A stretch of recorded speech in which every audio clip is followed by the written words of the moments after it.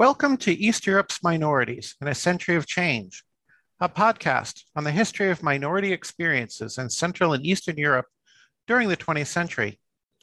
This series is part of the Institute of Historical Research's centennial commemorations, Our Century, Looking Back, Thinking Forward, and has been organized by the BASEES Study Group for Minority History. It was made possible through the help and support of the British Association of Slavonic and East European Studies and the Stanley Burton Center for Holocaust and Genocide Studies at the University of Leicester. The study group is a forum devoted to researching minorities and the national and regional histories of Central, Eastern, and Southeastern Europe and promoting closely scholarly collaborations. For more information, please visit our website at studygroupforminorityhistory.com.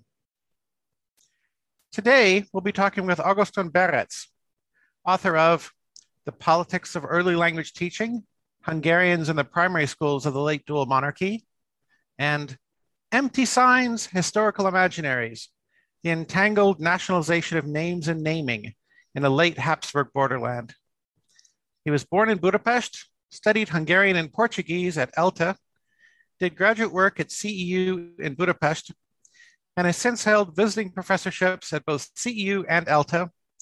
He has also been a Max Weber Fellow under Peter Judson in Florence, and has held fellowships at the Center for Advanced Study in Sofia, and is currently a fellow at the Imre Kertész Kolleg Jena.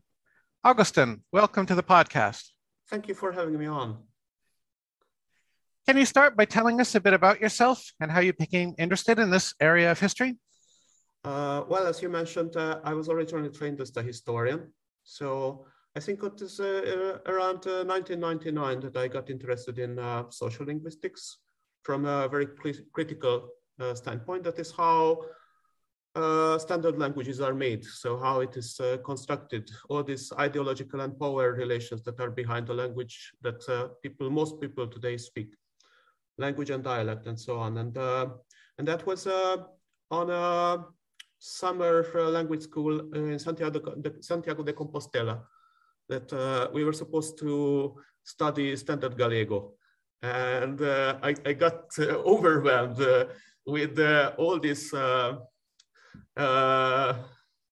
politicized context of what standard Gallego is and why we should learn it. Like this very artificially codified language, and you can also call a very late case of nation building. So then I got interested in literature of nation building, nationalism, and also aspects of sociolinguistics.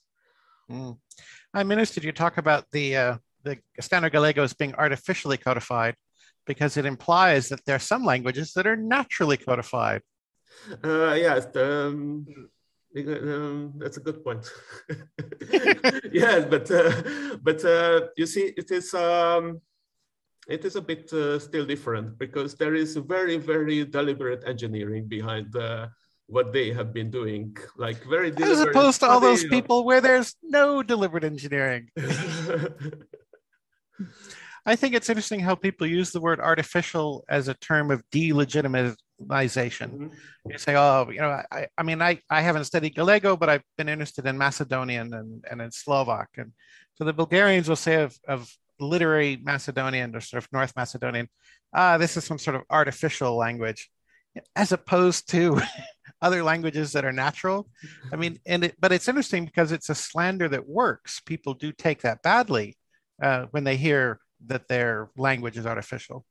Yeah, and that is part of the problem area that I got interested in, like the discourses about the artificiality of a newly designed language, like, for example, like 19th century Hungarians used it to delegitimize these younger standards that were popping up next to them, and they were defying the supremacy of Hungarian. And then they tried to show that that basic is not one language, because like an ordinary peasant from the this and that valley won't understand it, and they won't understand each other. So it's better to actually replace it with their, sometimes they embarked on this project, like with Banat Bulgarian, for example. Like, they try to prevent them from getting nationalized in an Illyrian, originally in the Illyrian direction. And then they actually sponsored, so it was the Roman Catholic Diocese of Jana Temesvár, who originally sponsored engineering a separate Banat Bulgarian language for them. So, but the discourse on this is much wider. So that was part of the area that I got originally interested in. Well, both of your two studies are analyzing different aspects of the late Habsburg Hungarian nation building policy. But I, as reading those studies, was particularly struck by your contribution to the study of Magyarization. So how did you get to be so interested in Magyarization? Oh, okay. Let's put aside the concept for the moment, because I don't think I'm fully on board with the label. And also part of my work, my second, well, with the first book, you can claim that because my first book was about how the Hungarian state tried to get schools, minority schools, but also establishing its own network of schools, how to get them to teach Hungarian, how they try to achieve that the citizenry learns Hungarian to a satisfying level. Like very few people would today call it, like would have probably that is a very basic level of nation building that we now take it for granted that you are supposed to learn the dominant language or the language of the state.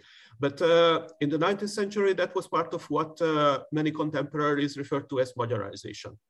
So I would translate it as nation building. But with my second book, I think it is broader in scope. So there are some aspects of Magyarizing policies, state policies. There are more like grassroots level practices, policies, but part of it is about changing perceptions of, for example, of names of all kinds, like how people started to project ideological, historical imaginaries into names along this project, like process of becoming national. And national in various directions. So these are competing national projects that I focus on. So apart from the Hungarian, also the Romanian, and to some extent German.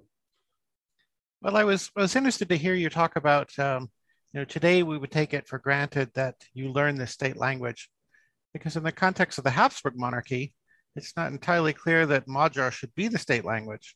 In a sense, you could argue that it should be German that is the state language. Mm-hmm.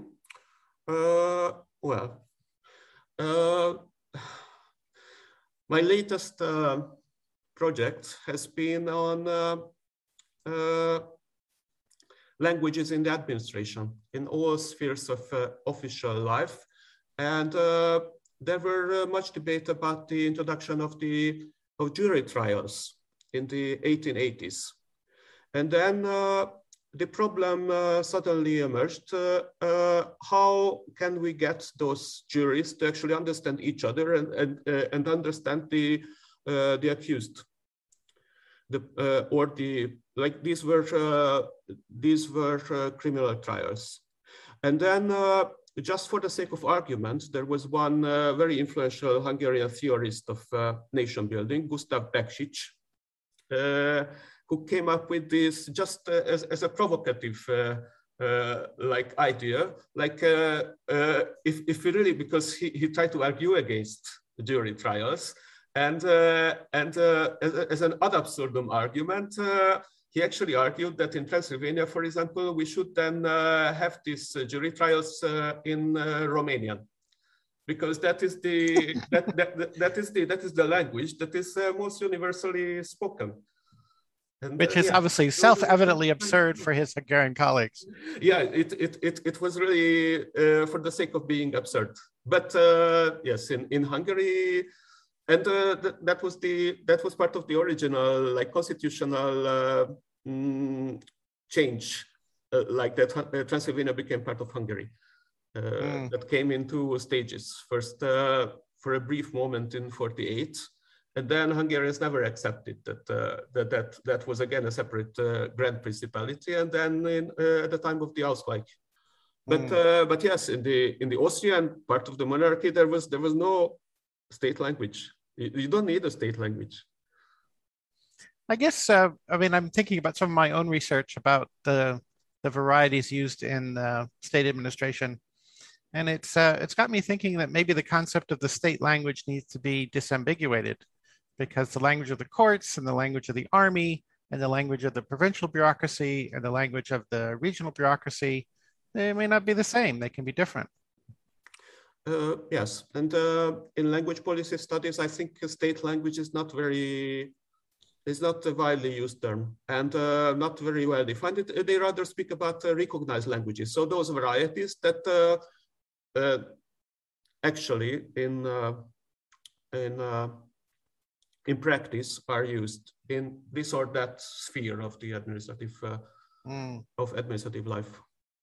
I think it's important, though, also to contrast not only the terminology used by the sociolinguists or scholars, but also the languages used by the actors themselves.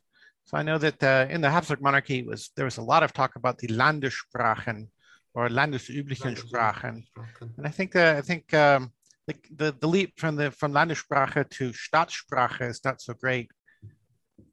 Was there a Staatssprache? I know I've seen discussions we should have a Staatssprache for Cisleithania, and I'm pretty sure the Hungarians came up with a Alaminyelv or Alamnyelv. Of course, you'll have to correct my not very good Hungarian. Yes, you're entirely right. That was the term used, like Alamnyelv. That is a state language. And they argued that it is in everybody's interest to learn the state language. So in a sense, this kind of spreading the knowledge of the state was couched as an emancipatory project.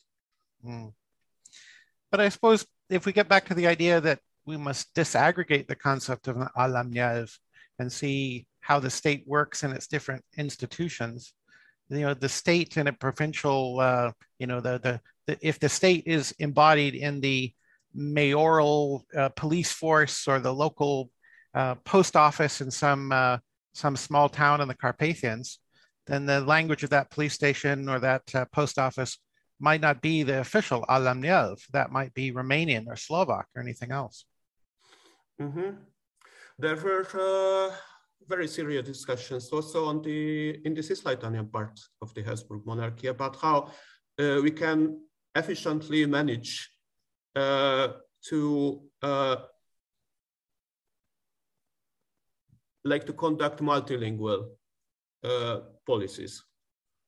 And that I think that is an actual genuine question to raise. With the postal service, certainly. Although I know that in dualist Hungary, there were local postmasters who didn't know Hungarian, but they were required to know. And from the very, very early, from the first years, and it was not even disputed, the language of post stamps became Hungarian. I imagine that if you work in the post office, even if you do speak Romanian or Slovak, you can learn the 20 words necessary to read the postage stamps. That was very, very, very funny, actually, with the delivery guys. It was mostly guys who were often illiterate. So actually it was regulated, and by law they were supposed to know how to read, but very often they didn't. And so the way they delivered their the letters and parcels and whatever, so the postmaster tried to give them directions, and And while the Hungarian state was trying to enforce these laws that even the delivery people should know Hungarian, because otherwise how would they deliver those parcels? But in a village where like there are like a couple of hundred people, that might not cause an actual problem. Well, this leads to, one of the things I like most about your research. Your work has such incredible detail on provincial actors. In your book on naming and names, for example, you talk about the National Communal Registry Board, which I assume is based in Budapest and is sort of the central actor. But you also talk about a school inspector in Bihar, an archpriest in the Banat, all sorts of provincial noblemen and school boards and all sorts of local actors who are doing something maybe not what the center in Budapest would like. How did you find all this material about these provincial actors? Oh, you're very nice to tell this, because and actually I find this fascinating that so many reviews actually reviewers have the impression that I work with a wealth of archival material, and I have quite the opposite impression. Well, to begin with, this is to me it looked like a promising field, because one reason people have never actually done this topic, like nationalizing policies in dualist Hungary, because the archival evidence was all over the place, and then there was also this language barrier that much of the paper trail is in Hungarian, and it is stored in like Romania, Slovakia, and then the locals should be able to decipher this handwriting in Hungarian, so they don't do that. They basically, for their own purposes, they use the contemporary Romanian or Slovak press to describe what happened. But the situation is not very rosy, as I found out, because like the Romanian state archives are not so much interested in preserving this material. They took them over at a very late stage from various institutions who themselves didn't preserve this old material from the Hungarian time. So it is very, very patchy. And what happened in Hungary is even worse, because in 1956, when there was the revolution, and those government archives from the dualist times perished, like most of them. You mentioned the National Registry Board. That is quite unique in the sense that it was kept in the statistical offices. So that is one font that survived intact, and that is from one source, and this covers one operation. That operation was this re-baptizing of locality names in Hungary, and it also contains all the material that they received from the local governments. It's actually, I think it is very important what you said, that the state, what you call the state, we understand it as a monolith, but it has evolved so much in the 19th century. There were often institutions with competing interests involved. So local governments, very often they were interested in continuing with the use of the local language. So they were promoting the local language. Sometimes also counties, some counties. In Transylvania, these are the Transylvanian Saxon counties who went on doing everything on a trilingual basis. While the Hungarian state promoted the exclusive use of Hungarian. So this is just a digression. But you have this, and you have some, for example, right now I'm working on internal colonization projects. And for that, I have the whole material preserved, because for some reason it belonged to the Ministry of Agriculture, and the Ministry of Agriculture archives have survived. But otherwise, I'm in not much less fortunate situation than many of my social historian friends are in terms of archives, and that is also why I'm doing my research in a rather unconventional way. So in a scattershot, hit and miss way, because when you go out to the archives and you get funding for doing research in all over Romania, like on this side of the Carpathian, former Transylvania at large, you should be familiar with the structure of the original archives, so how they were structured, and you're not. and it is also described in a very hit and miss, random way. So chances are you won't find what you are looking for, but you will find exciting material that you can use for another project. So it is interesting, actually, how much history is shaped by which archival funds happen to survive. I know when I was first in graduate school, I was doing some research on Poland, and I was very struck by how many people writing about Poland in the 19th century were writing about Galicia. You don't find so many books about Volhynia. It's Galicia, Galicia, Galicia. And then at some point I realized that's because the archives on Galicia are held in beautiful Vienna and everything is well organized and it's all very clean and nice. And if you're going to research Volhynia, you have to go to Ukraine. And in the Soviet period, that was very difficult. And the archives were very unfriendly. So why wouldn't you go to Galicia? It makes perfect sense. There is an amazing new book on Volhynia, interwar Volhynia, by Katrin Chancha. So she has done research in Ukraine, but it's still much better than some parts of today's Poland, where the archives were kept in Warsaw, and they are gone. Mm. One thing that strikes me about your work when I read it is how much it reminds me of Eugen Weber's Peasants and the Frenchmen. I think it's because you have put so much effort into looking at relatively understudied archives to recreate the peasant world and how it becomes nationalized, and Weber does the same. I wonder if you could comment on how you think your work differs from Weber's. How is it similar? How is it different? Well, I can see some similarities, and you're again very nice for telling me that, because that is a very flattering comparison between Weber and me, although it is also quite, in a sense, outdated. It is still a fascinating read. Obviously, it was also a trendsetter, like with this cliched expression of peasants into everything for decades, like people who embarked on studying nationalization in this and that context, they were always like writing the history of peasants.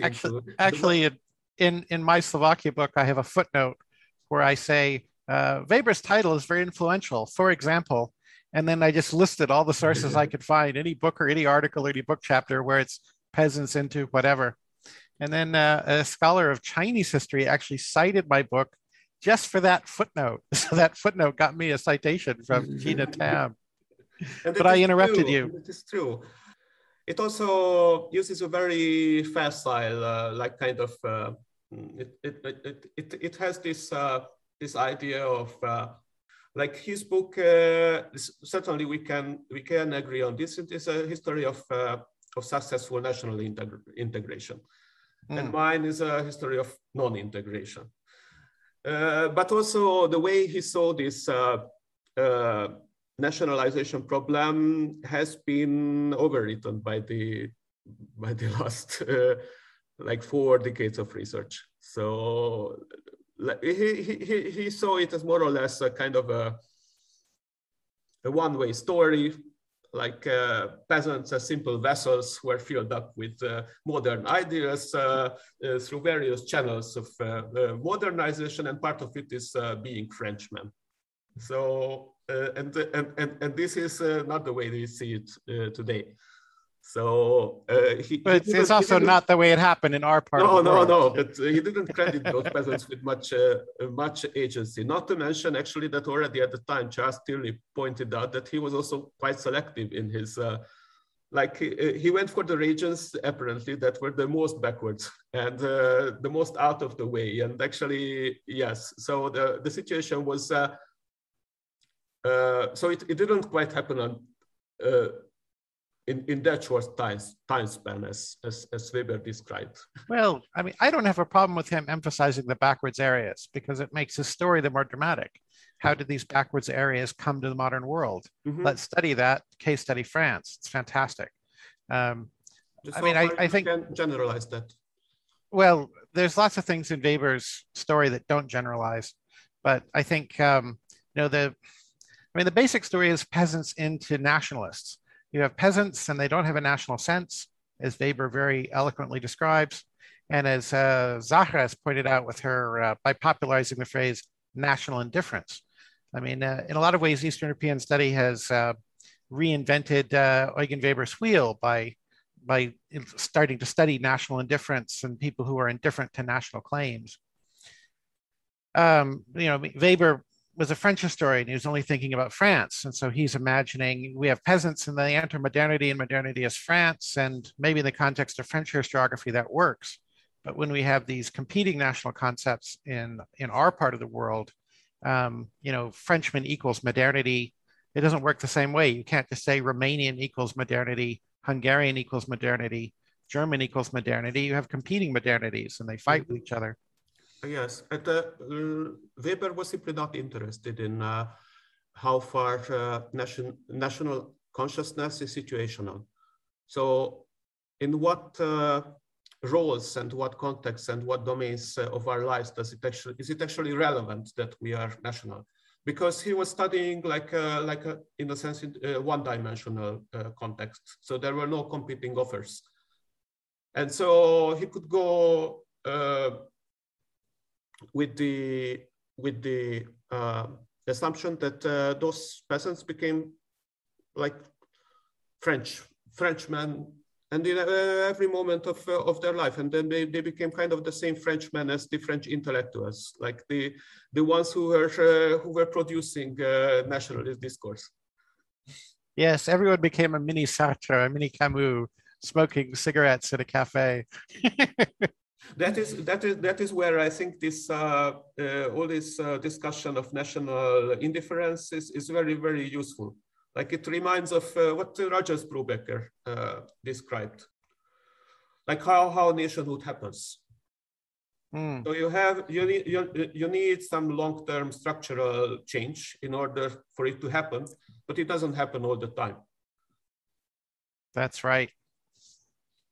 Well, we agree on Roger Brubaker being extremely useful. But if I could go back to one more contrast between your work and Weber's work. In Weber, the emergence of French, the transformation into Frenchmanness is a sort of a liberation. That it's a positive step. The peasants become modern, they enter the modern world. Isn't it wonderful? And the process of modernization in Weber's telling is essentially a success story. But much of the scholarly literature on modernization is a debate about how oppressive the Hungarian policies were. Some Hungarian scholars write apologia and say modernization is emancipatory and a liberation. But the Slovak, Romanian, Ukrainian scholars, by contrast, often paint the Hungarian regime and modernization as the blackest tyranny and this terrible, terrible yoke of oppression and so forth. So your work doesn't seem interested in that at all, but rather focuses on effectiveness. I wonder what you have to say about this. Oh, that is quite a lot to unpack here, I think, because again, there are some things that I'm not, I can't go along with. Well, contest my claim. I'm interested in effectiveness, but the effectiveness of what? Because I think it is quite obvious that Magyarization, if you want to call it that was not a success story. So there were some pockets of populations who like became Magyars in a sense, but it is quite controversial whether it had anything to do with these policies, whether it wasn't rather spontaneous, obviously. So well. A long side note on Magyarization then, because I have problems with this on multiple levels, although I use it all the time because I use it as a technical term. Like when you Magyarize your name from Schneider to Kovács, like that is obviously Magyarization, just technically. And the same Magyarization was also at work when they Magyarized the Valia Lunga to Bega Hosszú Patak. And then it is a Magyarization of something. And also we can describe this whole program ideology of dualist Hungarian state nationalism as a Magyarization, because that replicates the contemporary usage. The problem is that contemporary usage was ambiguous. So it could stand for so many things. And especially in retrospect, it becomes kind of a weasel word, sometimes an ideological cudgel. Like basically because that is a very appropriate term to retrospectively confuse designs, discourses with policies, with regulations, and those with outcomes. So sometimes you mentioned this. I don't think I have such a bad idea, but obviously those kinds of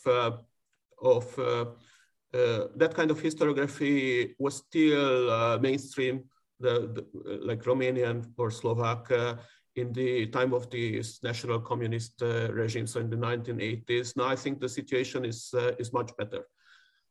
Probably it is still mired in ideological discourses, like framing this problem, but sometimes they actually implied that Magyarization was something that made Magyars on a mass basis.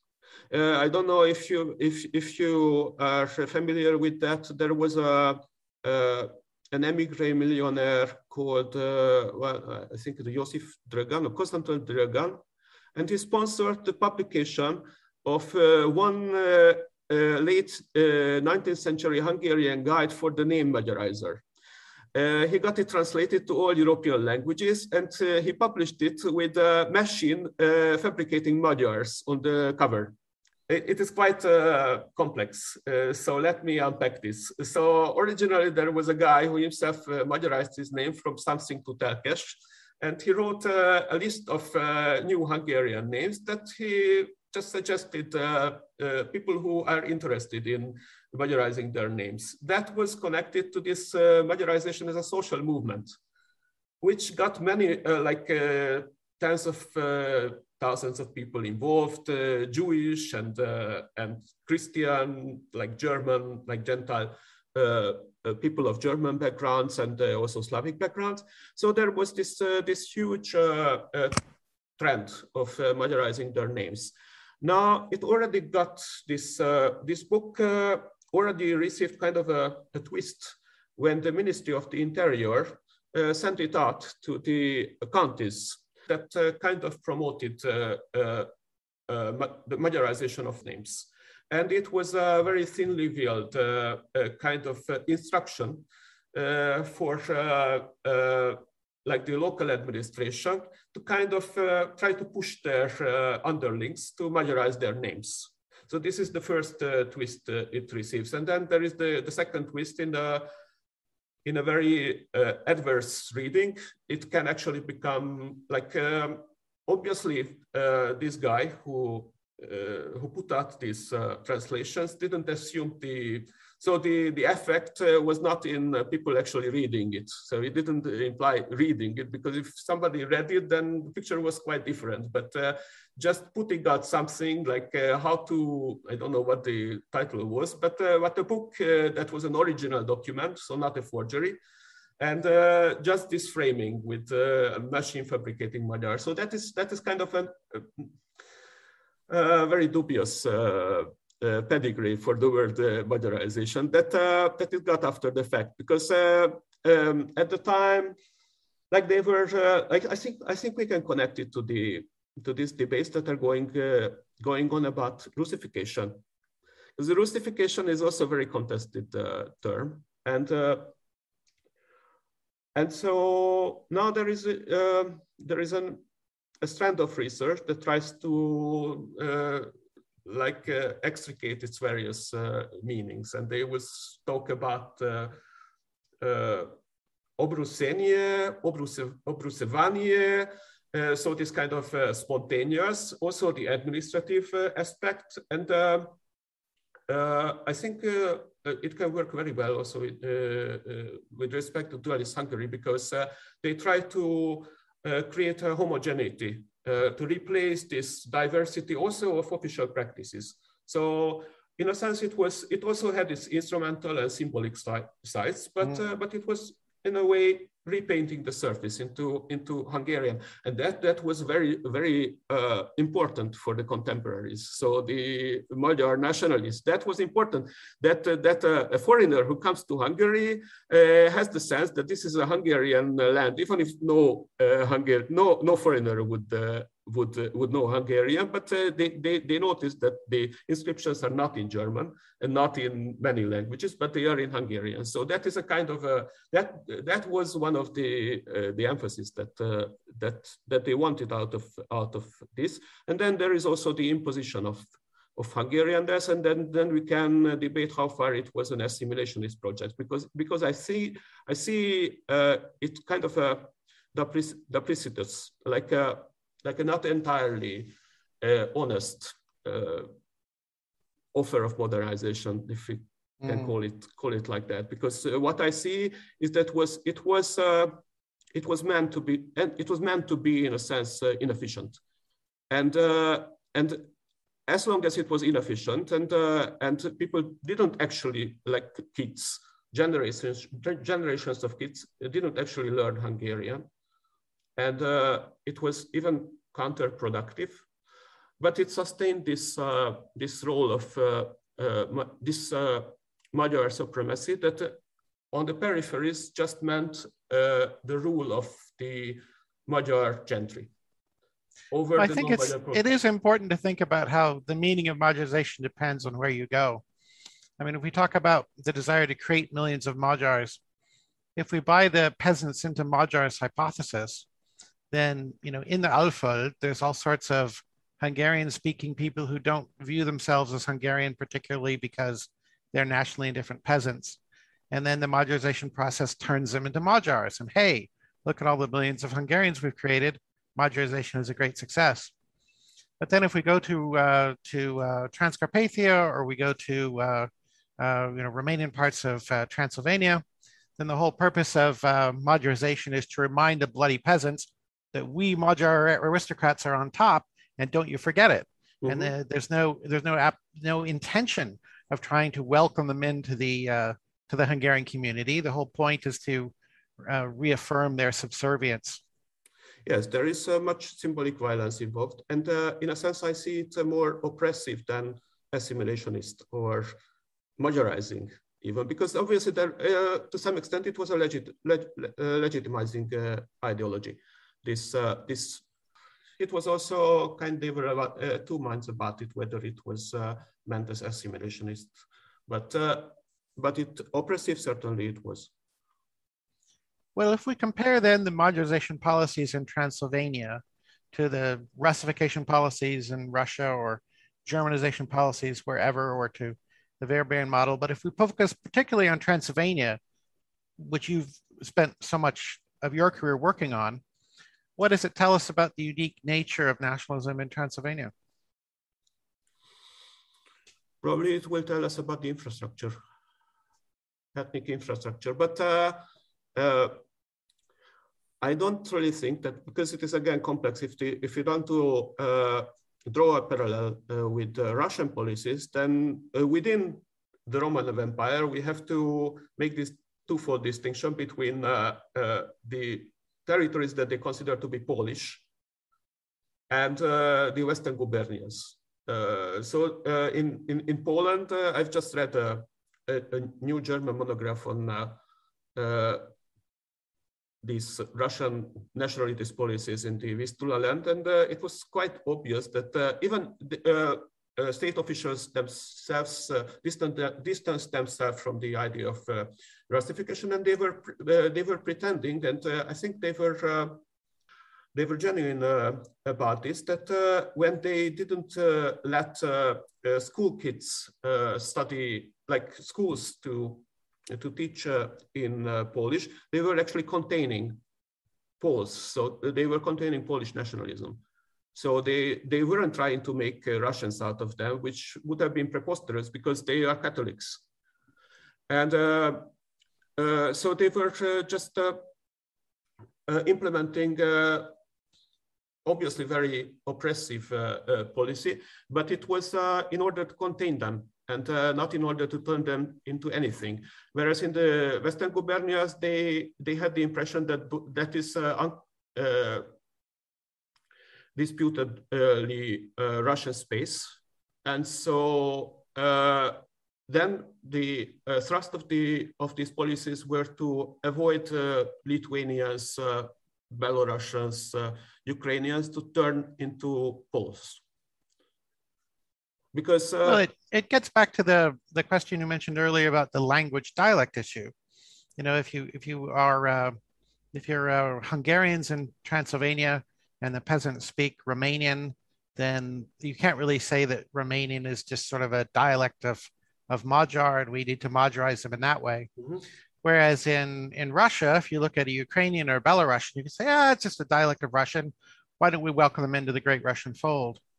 But then if you think about the distance between two standard varieties, the difference between languages, you can reach these ambiguous cases. So I know from my own work on Pan-Slavism that there's plenty of people who saw Russian and Polish as the same language because they saw Russian and Polish as dialects of Slavic. But you're saying that the Russians looked at Polish and they said, okay, these people cannot be won for the Russian nation any more than Romanian peasants can be run for the Hungarian nation. We have a Russification policy to keep them down rather than a Russification policy to assimilate. That refers to the period after the second Polish uprising. I don't know which, because probably when you mentioned this, that there were people who thought the two languages were one, you are referring to an earlier period. Well, it is true that I'm very unfashionable and that I'm interested in the 1830s and 1840s. You know, it seems to me that, you know, people say I'm interested in the Habsburg monarchy. It's always the 1890s and nuts to the 1890s. 1830s is where it's at. But it is fascinating that I also read books about Pan-Slavism. Pan-Slavism, like this intellectual trend fashionable with some Russian elites in the 1870s, well, let's say. And the Pan-Slavism I'm interested in is not Russian expansionism. Okay, I'm interested in something else. I'm interested in the Habsburg Pan-Slavism that Jan Kolar promoted. And so it's a different thing altogether. Yes, it is a different thing, but I want to relate to the letters, so to the Russians, and just want to mention that they would include everybody in the Pan-Slav fold, except for the Poles. So with the Czechs, it is not a problem that they are Catholics, because the other issue I see here, it is not that there are no dialect continua. So you can't pretend that any Romanian dialect is a dialect of Hungarian, although with mixture and hybridization, and actually framed as something like that is in between. So in this, so from the Transylvanian point of view, to the north west, you have this Satmar Szilágy area, and there you have lots of reflections on local Romanian dialect that would present them as some kind of a mixture, because they use so many Hungarian loanwords. But from a linguistic point of view, this is rubbish, obviously. But I think we should be very careful about using the phrase from a linguistic point of view. I found a quotation once by the American linguist Sapir, the famous Sapir of the Sapir-Whorf hypothesis, that Sapir.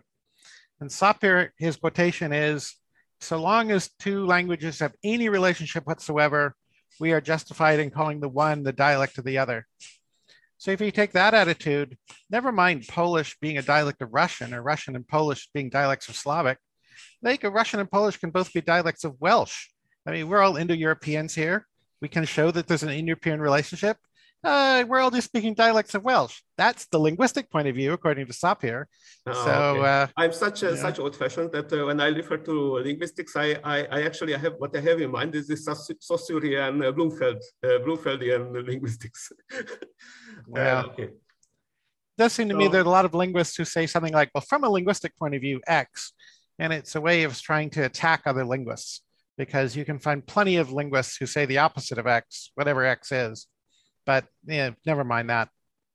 Let's go on to your next work. Let's get back to this, because you were inquiring about the nature of nationalism, and what I see specific to Transylvania, and that is something that it doesn't share with other very fashionable, like Transylvania is not fashionable, but there are some fashionable scenes and contexts that Habsburg historians study, where you don't have this,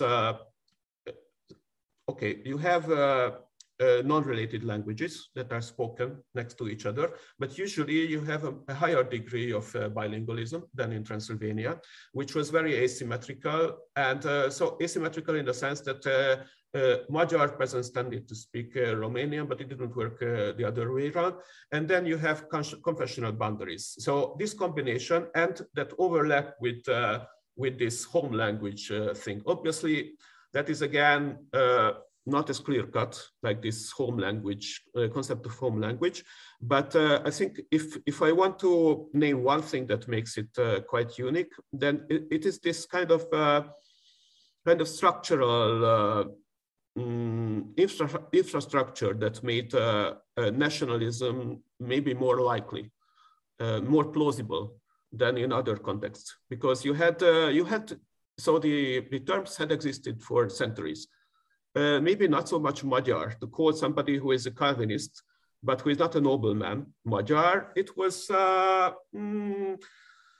not entirely customary in the early modern period. But for Romanians like Vlach or Olach, it was quite obvious who they refer to when they refer to somebody of an Orthodox background and who speaks Romanian, because they were mostly monolingual. So I see a difference here, like in contrast to, let's say, Styria and local Slovene, German issues. Well, I think the attention you want to pay to infrastructures and state structures, I understand, is guiding your current research about rural people's adherence to national movements. Is that your new research project? Can you tell us about that? That is a prospective project, but we have to find funding for that. That would focus on a connection that is much understudied and entirely out of fashion, probably, but that harks back to very old concerns from the side of Marxist historians about how this national mobilization could tap into social discontent. And in the 19th century, increasingly, what I see is that social gets equated with, these social contents very often can emerge in a state framework. So they, as if social grievances can go back to a state action, probably more than earlier, because there was this very intensive penetration of state structures that we can see very nicely in the second half of the 19th century. Like even if you look at how far taxes rose in that period, like several times in the span of a few decades. And that is true for the Kingdom of Hungary, but true also for other contexts. So there is this potential that states created by, let's call it that way, modernizing, but I would rather stick to this more technical description of state penetration. And then there is also one other aspect, another layer to it, is that this preemptive framing of this contact in ethnic terms. So, and that is again very, very conspicuous. If you just read how Hungarian state administratives, like senior, like on a ministerial level, were actually they were expecting this and that measure to trigger responses, and those responses they already kind of saw as inherently national, like national meaning minority nationalist.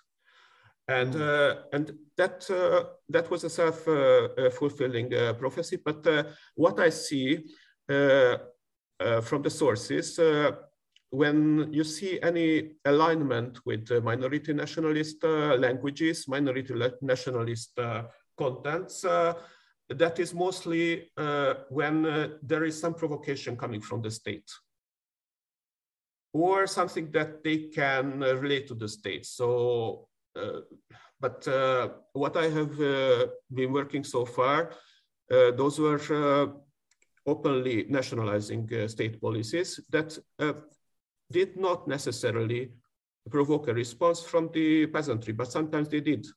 So, and that I was very interested in finding out what exact policies the peasants, like ordinary people, but in my context, those are mainly peasants, reacted to. And what I see is, for example, this renaming policies can to sometimes they leave ordinary people entirely indifferent. So they will just laugh at it because it doesn't interfere with their lives. But when they themselves in the papers are referred to an entirely new name that they can't even recognize themselves, the way the state deigns to keep track of them, like that is another issue altogether. And I didn't include this in my book, but there is some evidence that this is something that at rallies, for example, people resonated with as a grievance. And also, like there was this campaign of renaming localities, and then two-thirds of the local governments protested. And that is another issue altogether, that sometimes it is quite funny that they try to make use of nationalist language, like minority nationalist language, and they are not up to the task, simply. So then it is just an when it comes as an unanticipated challenge, then they can't just come up with an entirely consistent nationalist response. It is a mistake to assume that nationalists will be internally consistent. Even elite nationalists. But then John Breuer writes about popular nationalism, and he focuses on Western Europe, but he describes this very ambiguous relationship with the masses and the nationalizing elites, and sometimes it is a mutual kind of duping, so to say. Yes. Well, I think we are running out of time. So as a final question, where can people go to learn more about this topic? Oh, you mean 19th century Hungarian nation building or Transylvania? I was thinking about nation building generally, but I suppose you can interpret the question as you like. But isn't the whole series supposed to be about nation building?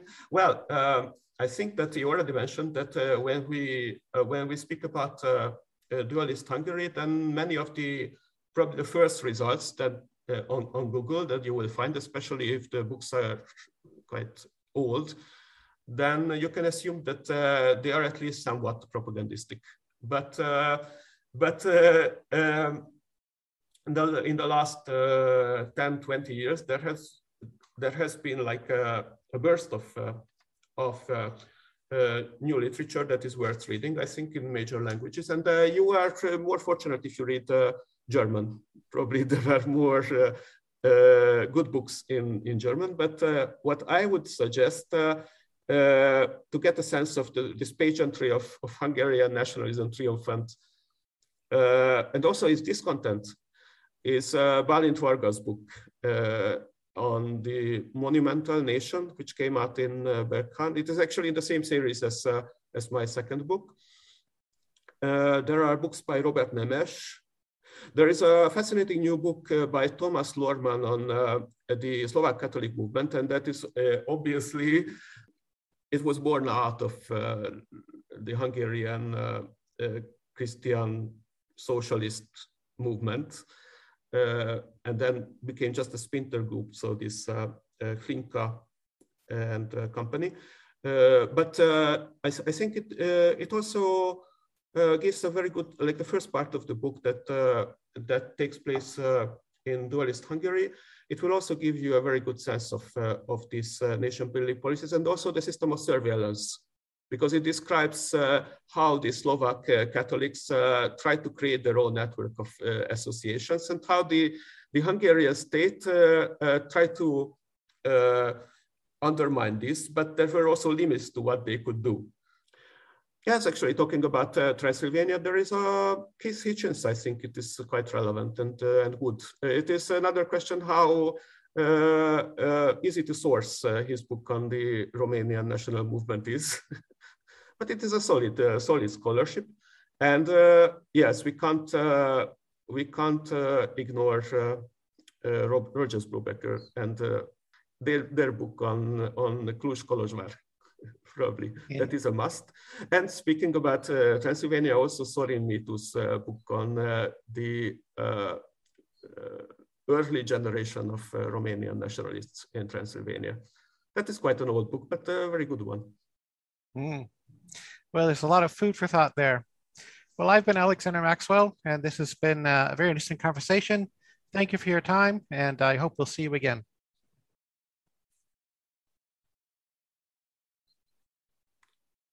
We are at, how long has it been? We've been talking for an hour and 2 minutes, but I think there's a little bit that's recording. I think you should stop the recording now. Mm-hmm. Oh.